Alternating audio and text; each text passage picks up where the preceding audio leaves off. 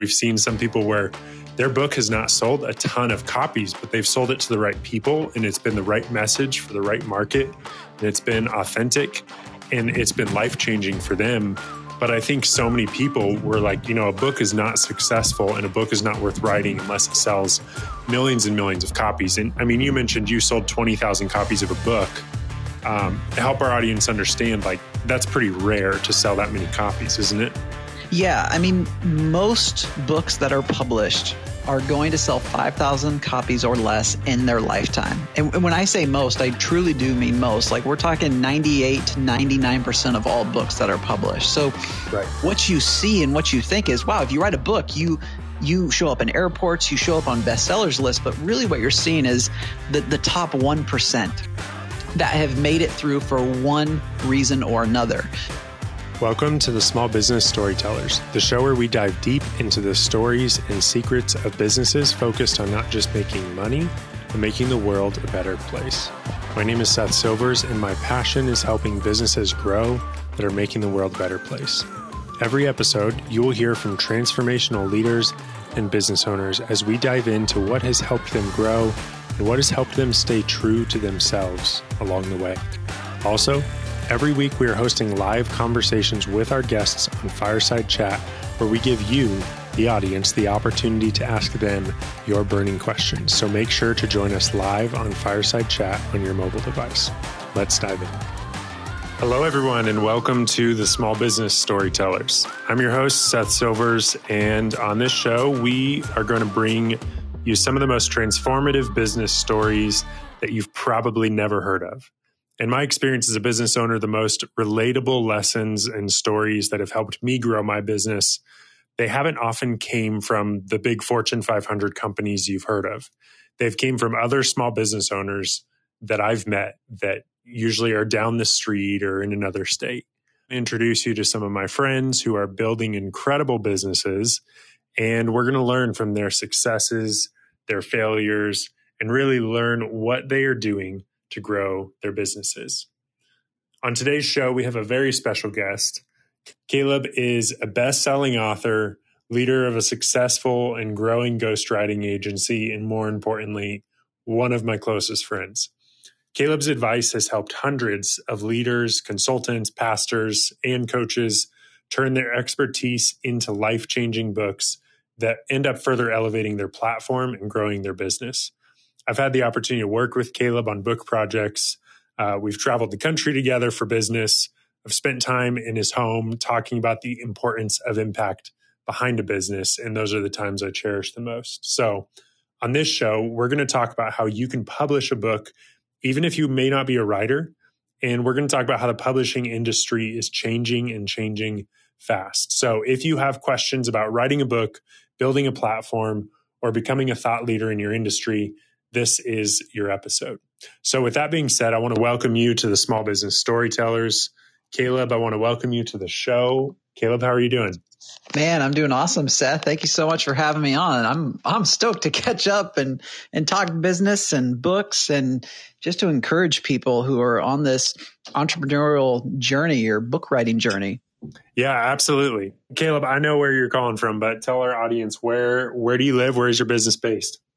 So live up in the great Pacific Northwest in a town called Bellingham, Washington. Lived here my whole life. Absolutely love it. People think it rains all the time, but it really isn't that bad. It's really green up here. It's really lush. It's beautiful. You come up here in the summertime, you'll want to stay forever. But then you hit the wintertime and it's pretty dark and dreary. So it is a trade-off, but I absolutely love where I live. Met my wife here. I've been married for 13 years now. No kids yet. Got 3 little dogs, a couple of miniature huskies and a Shiba Inu who fill our life with joy anyway. And man, and they all and all 3 of your dogs do not like me. That's true. I mean, one really doesn't like you, Seth, but I honestly, it's hard to imagine the other 2. I bet they absolutely love you. They just follow the leader. But for some reason, every time I walk into your house, they're not happy about it. Well, that's awesome. And yeah, Bellingham is beautiful. We've loved every time we've gotten to visit, and it's been far too long. obviously I know so much about what you're doing, and yeah, it's fun to catch up and talk more about kind of where business is at now. But for those who are listening to this episode and don't know, like, tell us about Speak It to Book. Tell us about what it is that you do. So Speak It to Book is about helping people who are living great stories and who have put in a ton of work in their profession, like actually get it out to the world in book form. You know, not everyone is a writer. Most people can write, but it's not their one thing. And so Speak It to Book steps in and it extracts that story, that insight, that wisdom, that knowledge, and helps you write your book, write and publish your book. We help writers in a number of ways, but mostly it comes down to two paths. We're either going to help them self-publish and use that book as a bridge to build their platform so that they can reach more of the people who need the most, or we're going to help them down the traditional route, which is going to be different and has its own set of challenges, but also has some advantages as well. Right. And how did this start? Like, when did this get started? And kind of give us the short version of what the journey has been over the last couple of years of like it kind of evolving into what it is now. Sure. So started in 2014. I had been chasing a traditional book deal ever since I stepped away from journalism. I felt called out of journalism, going to write books.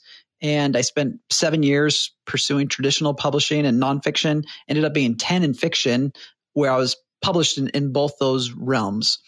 Well, after I sold about 20,000 books, I found myself just worn out. I couldn't market anymore. I couldn't get my books out anymore. Therefore, I couldn't make a living pursuing my passion, which was writing. And I was pretty broken at the time. But then I asked the question, like, well, what if I could write and actually reach people with my books? And I got to decide that. And so I stepped away from writing for 4 years. I'm a very focused person, disciplined person. So I just knew I had to turn off that valve for a while to learn internet marketing. And once I learned it, I saw this huge gap in the world and the publishing industry that had been created because writers aren't marketers and marketers aren't writers. And so we faced with this huge problem in the world of this. The best books don't get written. In fact, some of the best books will never be written or read if they are written. Only people with large platforms get read widely. And a large platform can come from, a viral video that you had. And so a publisher approaches you and said, you must have something to say, when really, not really. It wasn't inspired. It didn't come from your story, your voice, your heart. And so I want to flip that on its head. I want to build up those people who have high character, high integrity, high competency, and they have an incredible story or insight and knowledge to share with the world. I want to be that company behind them that no one knows about, getting them on the stages they need to be to impact thousands and thousands of lives. Right. Which, I mean, a result of kind of what happens, what you were just saying of, kind of books being built off platforms. Doesn't that end up meaning that there's a lot of really crappy books that become bestsellers, and there's probably a lot of really amazing books that just don't reach the amount of people that they should because there's not the proper marketing behind it? Yeah, you nailed it. I mean, that's exactly what's happening. And one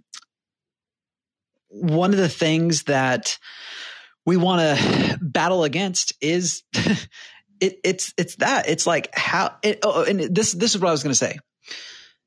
The biggest problem coming out of what you just described is that you have all of these incredible people with incredible messages who think something's wrong with me, or I'm not worthy, or what I have to say isn't worth being published because no one's reading it. So they take book sales, their ability to reach readers, and if they can't get it out to people, they think the message that's been on my heart, it really isn't that important. The calling I've felt, it really doesn't mean much. It's really is not as important as I feel it is. And they start telling themselves this narrative that truly changes the course of their purpose. Yeah. And it's awful to see that happening. Yeah. Yeah, it really is. And I think that so much of it is based on our obsession with vanity metrics and bestseller lists and all of these things. You know, if you sell 100 copies of a book or 1,000 copies of a book and you're a business person and you sell it to the right people, that book could make you $1 million. And you and I have seen that, like we've seen that happen. We've seen some people where their book has not sold a ton of copies, but they've sold it to the right people and it's been the right message for the right market and it's been authentic and it's been life-changing for them. But I think so many people were like, you know, a book is not successful and a book is not worth writing unless it sells millions and millions of copies. And I mean, you mentioned you sold 20,000 copies of a book. Help our audience understand, like, that's pretty rare to sell that many copies, isn't it? Yeah. I mean, most books that are published are going to sell 5,000 copies or less in their lifetime. And when I say most, I truly do mean most. Like, we're talking 98 to 99% of all books that are published. So what you see and what you think is, wow, if you write a book, you show up in airports, you show up on bestsellers lists, but really what you're seeing is the top 1% that have made it through for one reason or another. Great marketing, the right message at the right time, a novel concept. And most of those books were probably rejected a dozen or two times before they actually broke through. Right. So you're absolutely right there. Yeah. And you kind of, you know, in response to all of this, and I know more of your story. So like when he said, you know, when you're saying that you made some sacrifices and learned all this, like you spent your wedding money on writing books to learn how to write books, and the van, and spent like 20 grand. Wasn't it like a bread van, like going around the country trying to get your book out? Really, like, you and your wife put so much into getting your book out into as many hands as you can. And then at the end of that, you kind of had this moment where you realized, like, was that worth it? Is there another way? Like, tell me a little bit more about that moment after you guys had just put like blood, sweat, and tears and a lot of time and money into getting your book out there. Yeah. I mean, just frankly, I felt like a complete failure. I felt like I had completely let down my wife, who had supported me for so long. You know, you mentioned she's a writer as well. So we've always been in this together, but, you know, we spent all of our wedding money on books on writing. We only to find out that the only real way to grow as a writer is to read a lot and write a lot. It's not so much about the how-to. Right.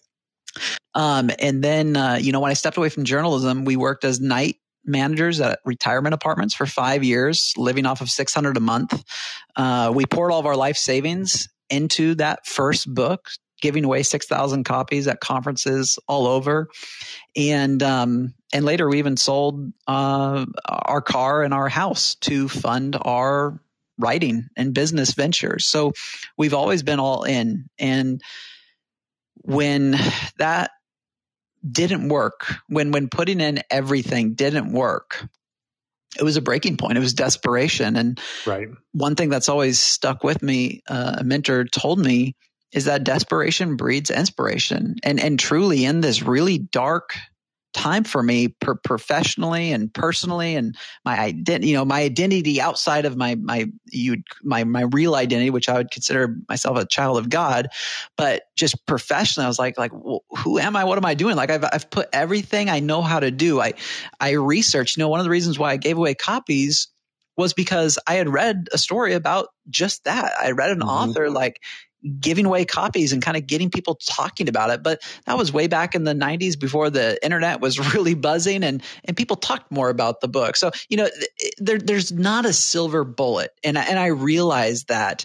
And when I realized that all I could do was write, but not be able to reach the people who actually need the message, I knew a change needed to happen.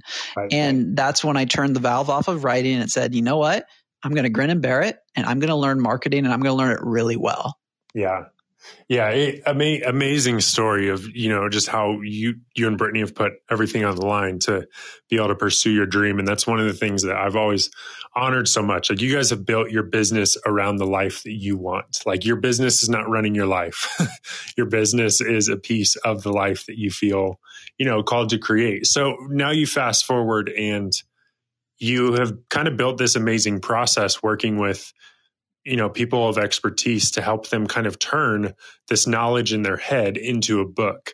Help me understand like that process of, okay, I know that I have things to share, but I'm definitely not a writer. And how do you turn that stuff, all of that years of experience in our head, into a book? You're going to know better than anyone. And our process has even got more and more refined. I'm sure. Since the last time, we've chatted, and it depends on a couple of things. So one is maybe you already have content. So we work with a lot of pastors through our sister company, Sermon to Book, where they've done multiple sermon series built off of, blood, sweat, and tears pouring into their study of scripture. And they've put in that hard work, and they can send us that, and we can get started with our editorial process, kind of seeing, hey, how can we transform the spoken word into the written word? But the more fascinating aspect, I think, is when you're starting from ground zero, which is what you're talking about. It's, I know I have this story. I know I have this wisdom and insight. I know that if I could just share this message with these people, like, souls are going to be impacted. But what do I do? That's the process that we focus around Speak It to Book. And that really comes down to a structured system of having calls with our clients that will draw out the book inside of them so that they can actually see it. Imagine an outline of a book. You open a book and it's completely blank, but all of a sudden the table of content shows up, and it's your life. It's your insight. It's the book you dreamed about writing. We start there until that outline just shows up. And you're like, wow, this is my book. This is what I must write. That's kind of the start of our process. And we do that through just having conversations like this. And we don't actually say, all right, let's dive into the content until that reality has become true. And then we just go into what we call chapter calls. Hey, today let's talk about chapter 1. I want you to think about this based on our outline. Here's 10 questions to think about. And then we do just like we're doing now. We talk, we investigate, we extract the diamonds. And this part is really interesting because there's no one size fits all. Every interviewer is going to be a little bit different. Every person who has a story is going to be different. So sometimes you have an interviewer who's going to be coming in and asking questions soft, gently. Other times, someone needs going to be prodded a little bit more because they're not really getting to the good stuff. They're not really sharing their heart. It's more of a duty than a calling, and you have to kind of call them out on that. So you're really hiring a guide to get the best out of you, your story, your wisdom, your insight, everything. Sometimes it takes 30 minutes before you ever even get to the gold inside someone, because a lot of people just need to clear their throat. They're not used to sharing their story. They're not used to sharing their insight of wisdom because they've lived it. And how do you translate all of that when you're not used to talking it? You're used to living it. And so it's a process of drawing out a book, but it's also going into these areas that most of our authors, they haven't really explored yet. And so it's a fun, it's almost like therapy. It's this experience of discovery, self-discovery as your book is pulled out of you. Yeah, it's amazing. And I served with Caleb and did interviews for a while with some of their clients. And so, we'd have these amazing clients that would want to write a book. And I've always felt like books are it's like cheating in life, because you have people that have spent like a lifetime, thousands of dollars, tons and tons of years, thousands of hours learning a craft or learning a message. And then they put it into this book, and then you go on Amazon and you buy it for like $10 and read it in a couple days. And I've always felt like it's like cheating. And so with your authors, it was amazing to get to work with them, because you have these industry experts that would come in. And as the interviewer, I would probably spend 20 to 25 hours pulling that content out of them through interviews over a couple months.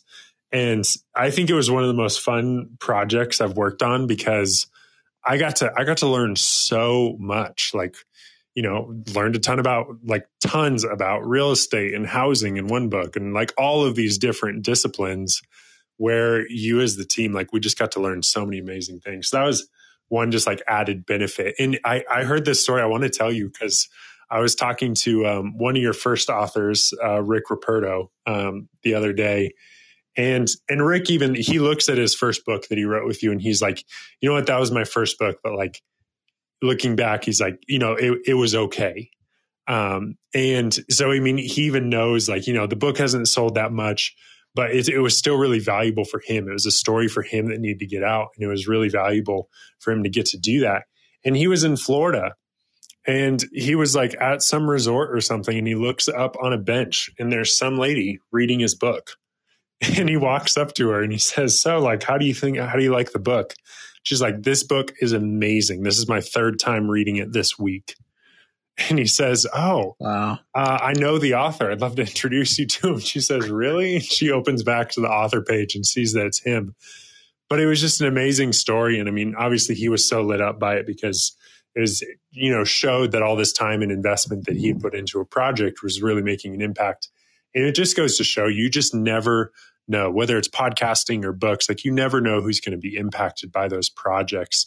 And I think we're beginning to see really the place that books can be really strategic in business. And for people that are maybe trying to build influence or trying to build thought leadership or trying to kind of build their reputation up in a specific industry. So I'd love to kind of ask you, like, how have you seen books be really important in building influence in people's like careers and in people's industries? And you can't start with something greater, the ability to connect two humans together, then your story, then your insight, your life experience. I mean, just having that, like I've done things in writing, marketing, all this stuff. If I refuse to put that in writing, I just kind of become this blur that someone thinks they might understand or know. So just getting your story and insight out is so valuable for you, because what is life and business? What's it all about? It's about relationships and service. And when you write your book, you're giving others the ability to know you, to connect with you at such a deep, profound level.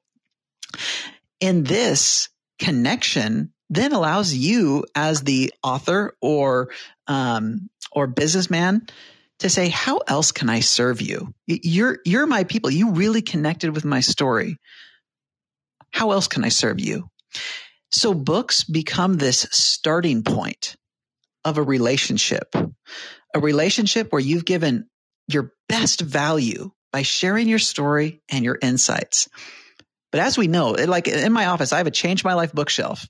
Put every book I read that has changed my life in some way, I put on that shelf. Isn't that amazing? And that is where everything starts. But guess what? Each one of those books led me to action, to another action. Sometimes it was me just on my own, taking what I had learned and moving forward in life. But other times it was because the author called me to another action. They said, come to this event, listen to my podcast, check out my video course, jump on this Zoom call with me and ask your questions. And all of a sudden, this person who I connected with in a book became a part of my canon, if you will, of influencers in my life who were shaping my own story. And that's incredible. So a book, it's the beginning. It's not an end. A lot of people think, I'm going to write my book and then I'm done. It's like, no, like this is the beginning. There's so much more you can do to serve those readers well. Yeah. Yeah. I think that's beautiful. And that, the book really is the beginning of a conversation. And so, as we start thinking about, people in the audience, people that are listening to this that might be considering writing a book, and what's the stat of people that have said they wanted to write a book? I know you used to share something like that of like how many people say they want to write a book. It's absurd, isn't it? Yeah, it's I believe in the United States alone, it's I think 83% of people say they want to write a book. And I'll tell you right now, very few ever will. Right. Yeah, it's definitely and part of it is because it's hard. It is a lot of work, but with services like yours, it makes it a lot easier. So, there might be some people that have questions about a book down here, and we have a comment from Josh Albrecht who's listening. He says he loves the idea of the Change My Life bookshelf. That's brilliant. So you're getting some love for your Change My Life bookshelf. It's going to continue to get bigger and bigger as you go through more and more life. It really is. So we're reaching a point. I was just telling some team members the other day, thank you for all you do for me and this company, because for the first time in a while, like I'm reading like crazy, which when I'm reading, that means that I'm not doing all the time. And that's what you have to do in business for a while. You got to be the one who's doing everything kind of all the time. Yeah. Now I find myself reading, and you had mentioned a comment like, I can't believe this could be $9.99. There's a lot of people out there talking about crypto, talking about gold, talking about investing, talking about stocks and this and that. I'm telling you right now, you have all the riches in the world at your fingertips in segments of $2.99 to $9.99 a piece.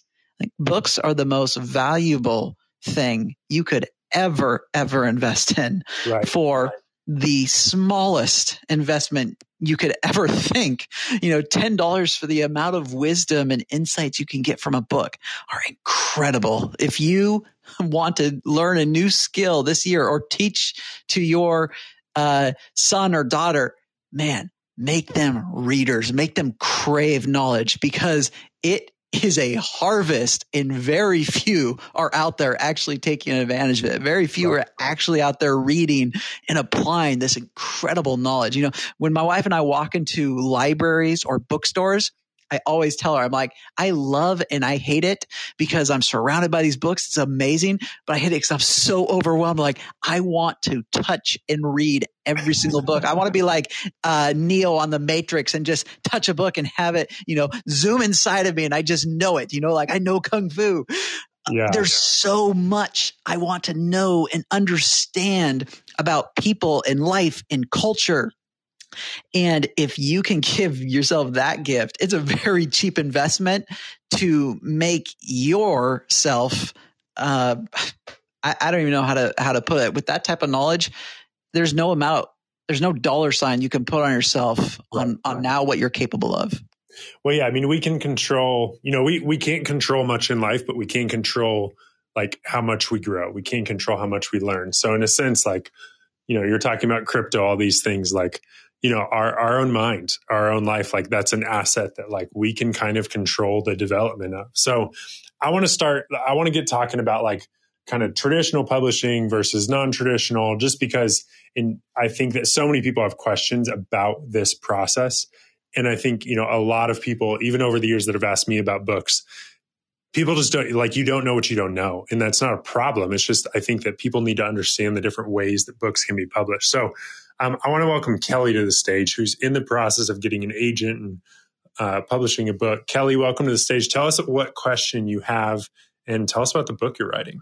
Hi, Seth. Hi, CJ. I've already written my book. I actually wrote it a few years ago. I took my family had a really good opportunity where I could take like a year off of work and just devote myself to writing a book. So that's what I did. And before that, like 15 years ago, I was lucky enough, I wrote a chapter book for, younger kids. And I somehow just, I guess in the luck and stupidity of youth, got a agent the old fashioned way. It was before like email queries and things. And I sent out like 100 query letters by mail, like in the mail, old fashioned, cause it was the 1800s, and got a agent that way. And I thought, oh my God, this is it. All my dreams are going to come true.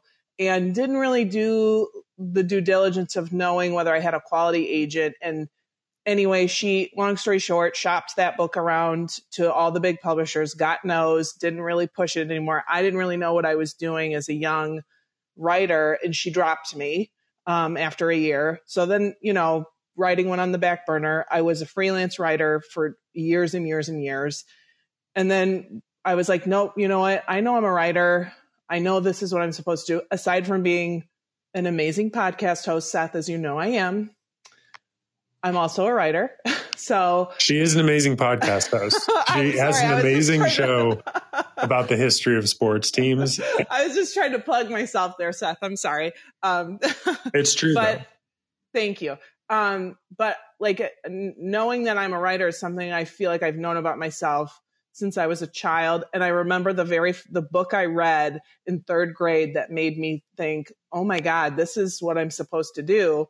So I knew that I couldn't give up on it. So I had this opportunity to work on my book for a year, which I did. It's a young adult novel. And the feedback I got from my chapter book was that it wasn't like edgy enough and controversial enough, I guess. So I really kind of went for it with my young adult novel. And I was like, this is it. Like, I'll never write anything better than this. And I knew I needed help with the query letter because that's the big thing. So I worked, got hooked up with someone who could help me really hone that. And she was like, yep, this is perfect. This is great. And I could show you the email file I have in my email of the almost 97 rejections I've got just from agents alone. And I honestly don't know what else to do because I've read so many books since then. I think Seth, you said it before, like sometimes you'll read a book and you're like, how does this get published? Like it is total, it's drivel. I don't know how this got published. So I just don't know, how much do you keep pushing it? Like how many no's do you have to get before you're like, maybe I'm not good. Like maybe I don't have it. And maybe I'm doing this wrong. I just don't know that. That's where I feel like I'm at right now. So I haven't really written anything in about a year and a half because 87 rejections is really, really defeating and really makes you second guess your skills and your art as a writer. So, and I think that's kind of where I'm at is like, maybe I'm not as good as I think I am. I know I'm good at podcasting, but I kind of just sort of lucked into that, I guess, where now I'm like, do I need to completely refocus my artistic drive to something else? I think that's kind of where I'm at, if that makes sense. Definitely. So would you say your question, Kelly, is like, where do you stop in that process of just trying and trying again? Because not everybody is going to get a book published. So how do you know when it's not you? I guess. Because that old adage of keep trying, if it's your passion, it's meant to be. That's not always really true. And that's not really reality, I guess. So that's my question is, when do you know enough is enough? Well, there's a few things that come to mind. This is awesome, Kelly, on the podcasting front and just your tenacity. It's interesting that there's already a couple connections between us. Sounds like sports podcasting. So I used to be a sports journalist. And interestingly, I sent out 82 applications for I was seeking my second internship. It took 82 applications and I got one acceptance, but it happened to be with MLB.com and I got to cover the Yankees for a season. It was one of my top ones I wanted. So I got accepted to what I wanted, but I had to suffer through 81 rejections and people said, no, that's not quite the right fit. So I'm a big believer in if you are focused, if you are determined, you will continue to learn and grow and you will break through. Now, here's the big caveat is have you asked the real hard questions, not just why can't people see that my brilliance? You kind of walked into this knowing, hey, I'm a good writer. You walked away kind of going, well, am I really a good writer? Because no one's picking me up. So one of the new ventures of our company right now, it's called Author Gateway. And later we will have another branch of that same idea. But it's essentially this. Agents are bombarded with queries. We're talking 50 to 100 a day. They're bored out of their mind when they see the same thing over and over again. So what does a writer really have to do? One, you need a proposal that screams if you are going to take one proposal seriously today, agent or editor, make it this one. No writer is asking that question or making that happen. And there's a reason for that. Is because everyone's told, use this proposal template, use this proposal template, use this proposal template. People at publishing houses do this because they want to give you guidance as a writer. They also don't want you to try to stand out in the wrong way, kind of like putting your resume on pink paper. So if you check out Author Gateway, you're going to start to see and even see a sample proposal that stands out, that shouts, this is important. Check me out. But that's only step one. You have to break through all the noise. So then it's the most important thing next. You have to demonstrate your discoverability. This has nothing to do with your writing. Discoverability is saying you know how to get in front of your readers every single day. This is why I stopped writing for 4 years to learn internet marketing, because that skill set alone I knew would put me into a different stratosphere of attractiveness to agents and editors. It wasn't that my writing lacked. That's the only thing I've ever considered myself good at. I went to college thinking, what's one thing I'm not horrible at? It was writing. I was pretty good at writing. And that's why I went into journalism. So if you can add to your skill set, if you can add to your attractiveness, you're not being rejected because you're not a good writer.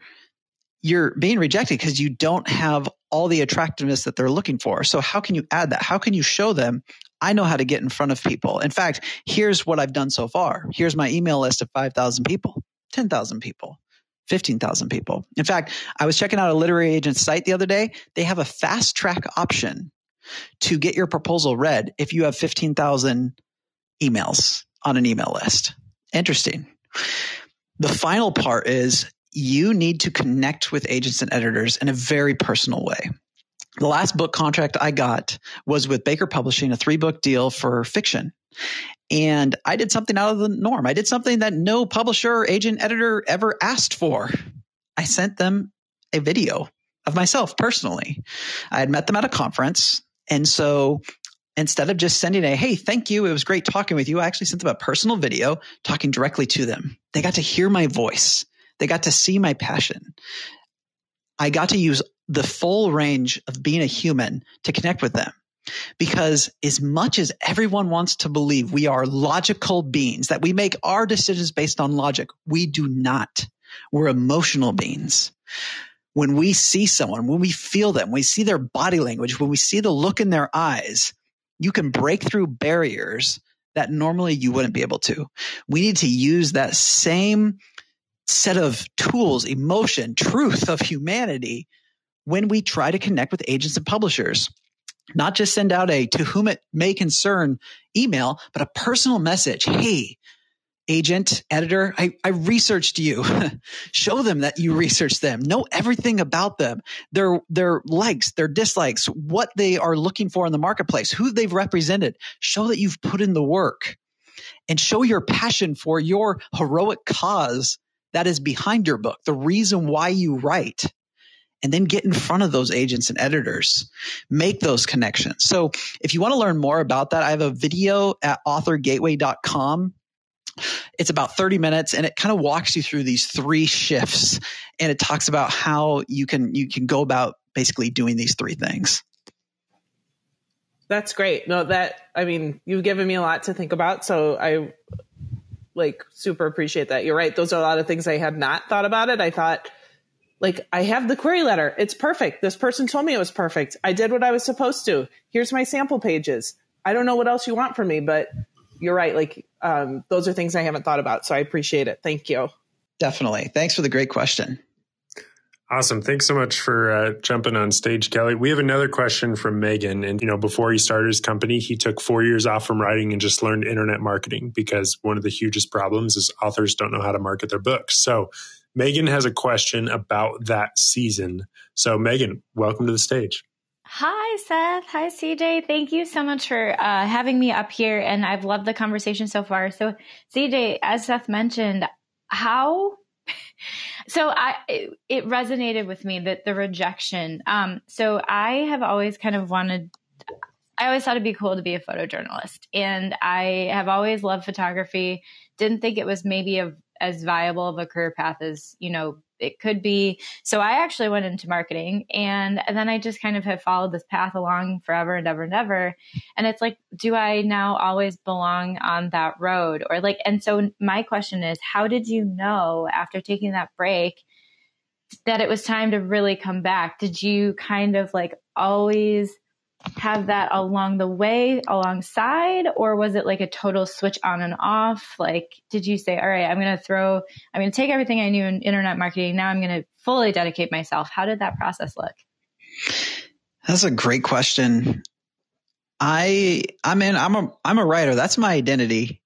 Like people kind of will be like, yeah, you do this or you do that or you market or what have you. But it has been surprising to people like, oh, like that's who you are. You write and you write fiction of all things, because I help people write a lot of nonfiction. So for me, it came down to two things, because I came back to writing. If you remember earlier, I mentioned that it took me 7 years to break through in nonfiction, 10 in fiction. When I came back and started writing fiction and got that book deal, it was a 3-book deal. I was running a business at the time. I was writing, and all of a sudden I was writing under deadline. And it really hurt my soul. Like I would write every day, 500 words a day. At the end of the day, drained, tired. That was the first time in my life of 13 years of marriage to my best friend where I let the friction of work hurt my marriage. And so I actually canceled 2 out of 3 books in that contract, because I realized I had to choose business, which also was my livelihood, fiction writing, or my marriage. And so writing had to go again. And so you might say that I still haven't given myself fully back to writing, but that's okay. There's a saying that nothing is ever wasted and that nothing ever bad happens to a writer. Today, I am 1,000 times more capable of writing my next book than I was even a year ago, because I've lived more, experienced more. Neil Gaiman says it like this. He says, there's a ton of fantastic writers out there with nothing to say. They need to go get their heart broken. They need to experience pain. This idea of there's no growth without pain. And if you haven't lived for a certain amount of time, you're not going to have as much pain to grow from. And so I think this can be related to most arts, most creative endeavors. Like, it's who you are. You can't get away from it. But at times you have to decide, when can I what are my parameters? So for me, after I had to cancel that book deal, I said, I will never write on deadline again, meaning I will write the book fully before I pitch it, because I hadn't done that. I'd written about 10,000 words or so when I got that book deal. And 2, I will never write for money again. I want to write on my terms, my creativity. And that's how it is for me. But I never stopped being a writer. Like, you never stop being a photographer. You just learned another skill set that would help you fulfill one of the things you have to do in life, which is make a living for yourself. And at some point, I fully expect my writing will be my living. But I just decided it wasn't for me because there was more important things at the time. I love that. I resonate a lot with that. I think it's very interesting that you say, I don't ever want to write for money again. I think, people I see all over the place, it's like, YOLO, quit your job, do your side hustle full time, like go start a travel blog, all that stuff. But I'm like, if I ever did that, then that would be what's dictating what I'm creating. And I didn't ever want to do that. So thank you for reiterating that. Most definitely. And yeah. I'll share this. One of the ways that I was able to kind of hack this part was I stepped away from my job as a journalist into a job that covered my room and board. I spent 5.5 years working at retirement apartments. My wife worked a side job making $600 a month. We were making $600 a month for a while, and that was okay. because all of our needs were met. There are still ways to do this today as a creative. Check out pet sitting sites where you can go do pet sitting for months at a time, or watching someone's house. There's actually places. I've told young creatives, if I was young and single again, or young and married without kids, like this is what I would look into, and other opportunities like that. Like sometimes we as creatives, we have to find our opportunities to pursue, because there is a kernel of truth about the, hey, YOLO, go after it, because some people never get around to their passion until 50, 60, 70, until time is so short. They've lived so much life without getting to the thing they love. So what do we need to do? We need to exercise our creativity. Get creative, find opportunities. I need food in my stomach. I need a roof over my head. How do I do that? And I just read a great book called Who Not How. And this is the better question. Not how can I do that, but who can help me do that? Who might be able to help you in your life right now? Know of an opportunity. What would it cost you to ask family members, hey, this is my passion, what I want to do, but I know I have these needs. What are your thoughts on that? Do you know anyone who would require someone to watch their house, or to X, Y, and Z, or a job that covers your room and board? Like, these are things that we as creatives can do to kind of hack our way into more creativity early in life without having to worry about being that starving artist. I love that. I'm going to check that book out. Thank you so much. This has been enlightening. I'm going to hop down gently. Thanks for the great question, Megan. Yeah, thanks so much for joining us, Megan. I want to welcome Troy McLaughlin to the stage. And Troy is the podcast creator and co-host of This Undivided Life. Welcome to the stage. What question do you have for Kate? Well, thank you, Seth. Man, somebody actually said my whole name too. That's a mouthful sometimes. You haven't said that last name. So I hope I got it right. Hey, it's close enough. If they just mention your first name, I'm even happy about that. So thank you very much. I appreciate that. You said something about CJ, about the kind of those three parts about relationships, and how that differentiates you from almost everyone else. And I've experienced this as a podcaster. I'm not some huge podcaster. I've been doing it for a good number of years, 7 years now. But what I have done intentionally is made relationships with publishers, and some of the biggest ones, Penguin Random House, and a good number of their imprints, and then Moody and some others, because I've actually talked to the publishers. I've called them and said, hey, thank you for getting a hold of me. Thank you for doing this. Can you just talk about how important it is to actually connect with others, not just through an email, but actually get, like you sent a video, but I literally called, I think it was the lead over at Waterbrook Multnomah at Christmas time, and just said, hey, thanks so much for all the people who work for you. It's been a great year with them. I just want to say I appreciate the people who work for you. And I meant it. It wasn't just a sell. And she says, Troy, she says, nobody ever does this. And I just think at times, some of the simple things that maybe our moms taught us, hey, be nice, say thank you and please. Maybe some of those things we might forget in this noisy world.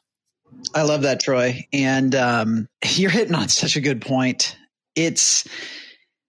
I've seen so many people, and frankly, young people, and it's of no fault of their own. This is kind of what we're taught all growing up. Like, this is the system. Sit in these rows, go to these classes, get these grades, all these things. We're taught that there's a system and a system to follow. But man, the power of breaking past that system, what you think you should or shouldn't do, and just being a human with other humans is incredible. A human that's not looking to get something. And that's the thing. That's true relationship. How can I serve you? Like, who doesn't love a phone call saying thank you? No one ever does this. I think of Bob Goff. I think when he was trying to get into a university, he got rejected. I think he slept outside of the admissions office for like 3 days until they let him in. Like, people don't do that. That breaks the rules. Hey, you were rejected. You shouldn't be able to get in. Well, he did because he showed his tenacity. When my grandfather went to try to go get work, they said, we have no work for you. He came and said, can I work for free? And he did. And guess what? Within 2 days, he was on payroll. We have to remember that we are humans and that other humans are always looking to connect and are astounded when you don't make it all about you, but make it about others. You serve before you ever ask for anything. And how incredibly, this is another story. When I was writing, I asked, how could I serve? And I started a website for teen writers. Within 6 months, I was teaching 100 teen writers via an online system we created where I would do critiques and audio critiques and some of the teens even created roles for themselves. And we started up this community. It was amazing. Well, guess what happened next? I got contacted by writing conferences saying, hey, like, we see what you're doing. We would love for you to come teach. I was a pretty beginning writer. I mean, I was experienced enough to know more than teens, of course, but all of a sudden I was now in rooms with agents and editors throughout all the industry. And I wasn't ready to publish. So what did that allow me to do? Just be myself, be a human, not have to worry about, oh, can you please read my book? Can you please do this? Can you do that? Can you be my connection? That makes me big. Well, 10 years later, I basically know everyone in the industry. And it all started with serving teen writers. So what can you do today to serve someone, to be human, to say thank you, to go up to them and what my good friend James Rubar says is shock the broca. This idea of how do you get past that part of their brain that says this is unimportant, or I've seen this a billion times before. How do you be different? How do you go up and call Molten Omen and say, thank you for all that you do. These books meant so much to me. And I know that you're behind the scenes making that happen. That's just a wonderful, wonderful thing and so important. Yeah. Just thank you for saying that. Just in the sense of, you mentioned Bob Goff and, Love Does and what he did. But just this idea of how can we invest in others and not so much worry about what we get back from it. It's like, wait a minute, there's somebody else that I can help. Like you said, I can serve. How can I serve them? And it's funny you say that because that's a question I normally will ask after an interview. Hey, is there anything else that I can do for you and serve you as they leave? And most of the time they're just shocked you would even ask that question.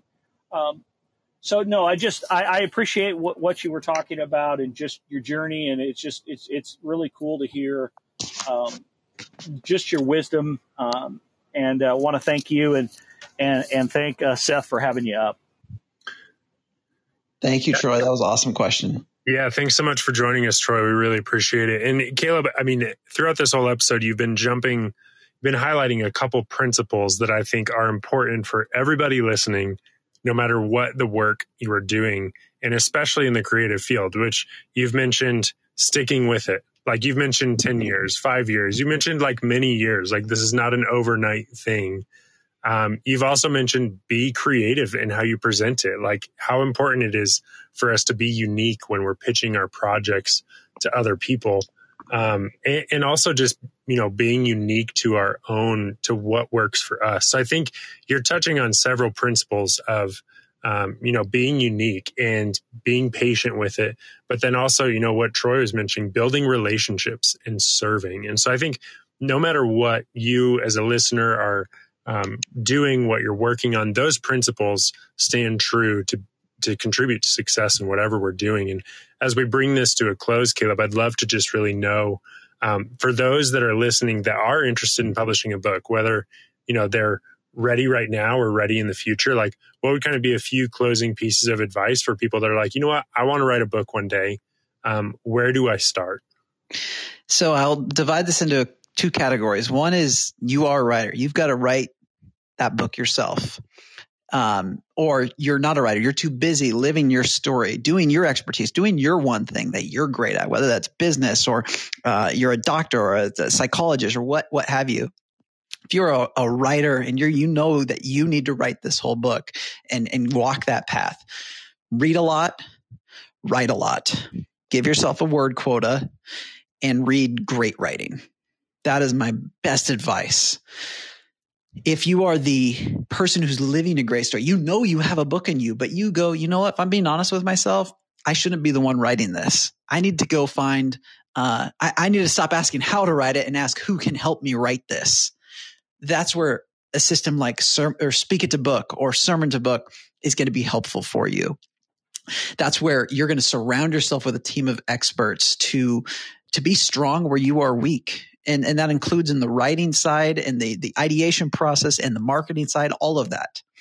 And then, if you're a writer who must write or, write your entire book yourself as well, there is help on the way. Author Gateway is a sign of things to come to help you break through the traditional publishing path. And there are a lot of groups out there where you can learn about being an indie writer. You just have to be honest with yourself.